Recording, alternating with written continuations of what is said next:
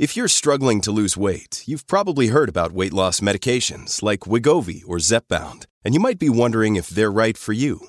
Meet PlushCare, a leading telehealth provider with doctors who are there for you day and night to partner with you in your weight loss journey. If you qualify, they can safely prescribe you medication from the comfort of your own home.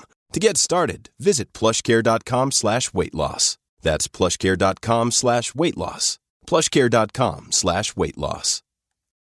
Saving lives with virtual reality. I'm Tanya Hall, and joining me is Dr. Nishanth Krishnananthan, co-founder and co-CEO of Vantari VR. Welcome, Nish. Thanks, Tanya. Welcome. Nice to actually be on your podcast because I've listened quite a lot in the past, so I'm excited to be here. Well, thank you so much, and we're delighted to have you. So, what is the mission of Vantari VR, and what motivated you and the other co-founders to start the company? It's something we get asked a lot because it's a mission that we're really passionate about. I myself spent about 10 years as a clinician in healthcare in Australia. I worked a lot in surgery, in urology predominantly, so prostate cancer, bladder cancer work. My co-founder, Vijay, is not here today, but he came from an emergency medical background, so he dealt with a lot of trauma. So together we noticed a big problem in education and training. We were still learning the traditional apprenticeship model, which is see one, do one, teach one. And often we were doing procedures for the very first time in the middle of the night. And I thought, if we're a medical practitioner, why aren't we going through hundreds of hours of training like flight simulators or anything else or any other industry where, the person is at the most risk? So I thought if I was a patient or if I was a family member getting a clinician to do a procedure on me, I'd want them to be as proficient as possible. And so our big mission through Vantari is to eliminate medical error that occurs from procedures and save lives in the process. So one of the things that really stood out to me in 2017 was virtual reality. I really wanted to leverage it for something meaningful in healthcare. Obviously, it's done great things in property, mining, entertainment, lots of different industries, and even in aviation. So it was fantastic to use the resource to really build out Vantari, which is virtual reality training for healthcare, allowing clinicians, students to practice life-saving procedures in a safe environment before doing them on real patients, with a mission to eliminate medical error. Before VR, what were the challenges that medical professionals and patients both shared regarding medical imaging? So initially with procedures and medical imaging, there are a number of challenges. So virtual reality itself has gone through a number of iterations to where it is now. So it's actually matured, which is great. But from a medical standpoint, one of the toughest things when we were learning procedures is you'd use, traditional mechanisms of learning. So online videos, mannequins, textbooks, cadavers, animal models, and all the rest. So you used a host of things before you could actually get to a patient and deliver a procedural care. So given what's happening with COVID and even in the past, what we've seen is inability to access these resources. There's a 2-year waiting list in Australia to attend workshops. You often have to fly out to other countries, the US, Canada, to learn certain pieces of skills or equipment. And so you've got a number of issues along the pathway in someone's training that it would lead to X amount of missed knowledge as such. So if you are then in a regional hospital, if you're in a tertiary hospital and you haven't got the right support to deliver that care to a patient, well, that means how are you going to learn it straight away? Is it that you jump on YouTube, watch a video? Is it that you carry a textbook the whole way through? Or is it that you can practice in a safe environment like VR, where you can pop on a headset, you get to do the procedure according to college guidelines, you feel confident, comfortable, and also that you've met best practice before you can deliver that care. So I think the challenges have been a very archaic way of learning. And I think we've moved away from even animal models due to ethical reasons. Mannequins, cadavers have their own limitations, as you can imagine, because they're large physical resources. And the way the world is moving, especially due to how COVID's accelerated that part, it is moving to a digitization of healthcare delivery. So would you say this is also how VR helps surgeons prepare for a procedure? 100%. I think VR's got a number of different components to it. So obviously it's what we do in terms of medical education and training. You've got all the way where they do distraction therapy, helping patients deal with PTSD, all of the rest around immersive therapy in mental health. But then what you mentioned with surgery, so you've got the ability to mimic surgeries, you've got the ability to do surgical planning in VR, where you've got better visuospatial understanding.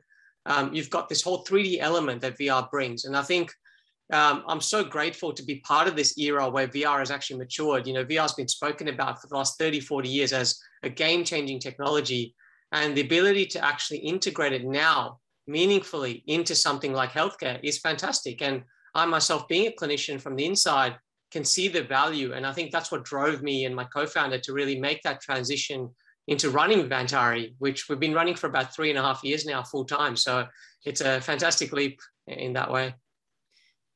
This episode is brought to you by Shopify. Forget the frustration of picking commerce platforms when you switch your business to Shopify, the global commerce platform that supercharges your selling wherever you sell. With Shopify, you'll harness the same intuitive features, trusted apps, and powerful analytics used by the world's leading brands. Sign up today for your $1 per month trial period at shopify.com/tech, all lowercase. That's shopify.com/tech. What sort of performance enhancements have you seen in medical professionals as they utilize VR for training? So I think there's a lot of work being done, not just locally in Australia, but around the world. And what we're finding is a lot of measures that are actually going to lead to better proficiency and eventually reduction in medical error, because that's the big thing. If we can say that patients aren't in hospital as often as needed for healthcare reasons, because then you can actually deliver more care to patients, in addition to the fact that they're not receiving as many complications because of something we can control. VR has seen clinicians and students being able to practice procedures a number of times and reach a proficiency that everyone's quite happy with. So we've seen things like 95% engagement. So that means they're learning more intuitively and better in immersive VR environment. We've seen data come out like 75% retention. So we're finding that clinicians are learning better, engage more, but also remembering more. So if they're doing those two things, that's going to lead to all of these great, data points that essentially mean that they can be ready to deliver care to patients. So whether you're a junior that's never done a procedure before and you want to learn it in the best possible way, or as clinicians, one of the things that the most affects us is de-skilling. So it might be that we haven't done a procedure for 3 or 4 years, but we still have to know it to the absolute best level. So what better way where you can jump into VR, do a refresher? So I think there's a whole array of components that VR can plug into, but I think those measures of, engagement, retention, and then overall performance enhancing, those are the kind of metrics that are really important for VR to take it to the next level in healthcare. Do you have any success stories about maybe lives saved or improved, for that matter, as a direct result of utilizing VR in the medical practice? It always hits home when someone actually tells you how much your technology has made a difference to their life. So we've got 4 partnership hospitals here, and one of the hospitals out in Perth, so that's Western Australia. We had a clinician who's been training for about 8 years.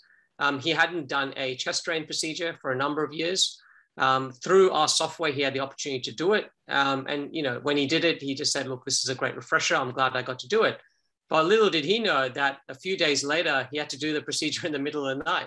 So he actually texted us and said, look, I'm so glad that I got to do this virtual reality simulator because I was able to deliver this patient care. So it's amazing where you can actually make a difference without realizing. So I think the more we get VR into people's hands, and our big vision is also to deliver it to each person's house. I think in the future, where everyone's got a headset where it's almost ubiquitous, as much as a smartphone, it allows clinicians to train at home and really receive those continuing professional development points along the way. Along those lines, I noticed that the Vantari website lists the system requirements to get started with your VR platform. You specify a computer with mid-range CPU and mid-range graphics. How do you accomplish your mission with relatively modest VR hardware? So I think the great thing about VR is it has matured as a technology, so we can actually leverage upon, say a Quest 2 or a HTC Vive and so on. We maintain that we are hardware agnostic, but generally we go with what the clients want or the customers find more comfortable. So they mean leaning to one or two things in terms of the hardware requirement.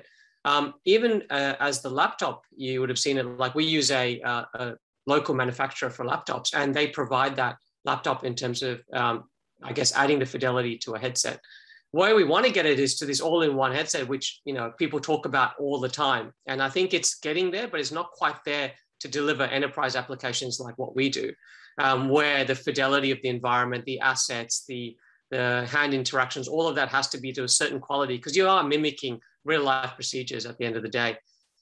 Where I think that VR will go, and I guess immersive technology will go, is almost a hybrid system. I think you can flick in sort of AR and VR, so you've got a mixed reality system. Both are going to have different parts to play in healthcare. One's going to be more imaging, planning, in terms of augmented reality phase, anatomy teaching. Then you need immersiveness for scenario building, complication training, procedural delivery, like all of those things, I think, have components. So I'm really hoping that the hardware manufacturers continue to kick goals in this space and can get us to a true mixed reality system. Dr. Nishant Krishnananthan, co-founder and co-CEO of Vantari VR. If somebody wants to connect with you, Nish, what's the best way they can do that? Look, I don't have TikTok, as Tanya, you may have suggested before the show, but please feel free to reach out to me at nish@vantarivr.com, or you can jump on the website, www.vantarivr.com. Thanks again. Thanks, Sonia. Of course. And find and subscribe to more of my interviews right here on all the major podcast platforms under the Tanya Hall Innovation Show or at tanyahall.net. Thanks for watching.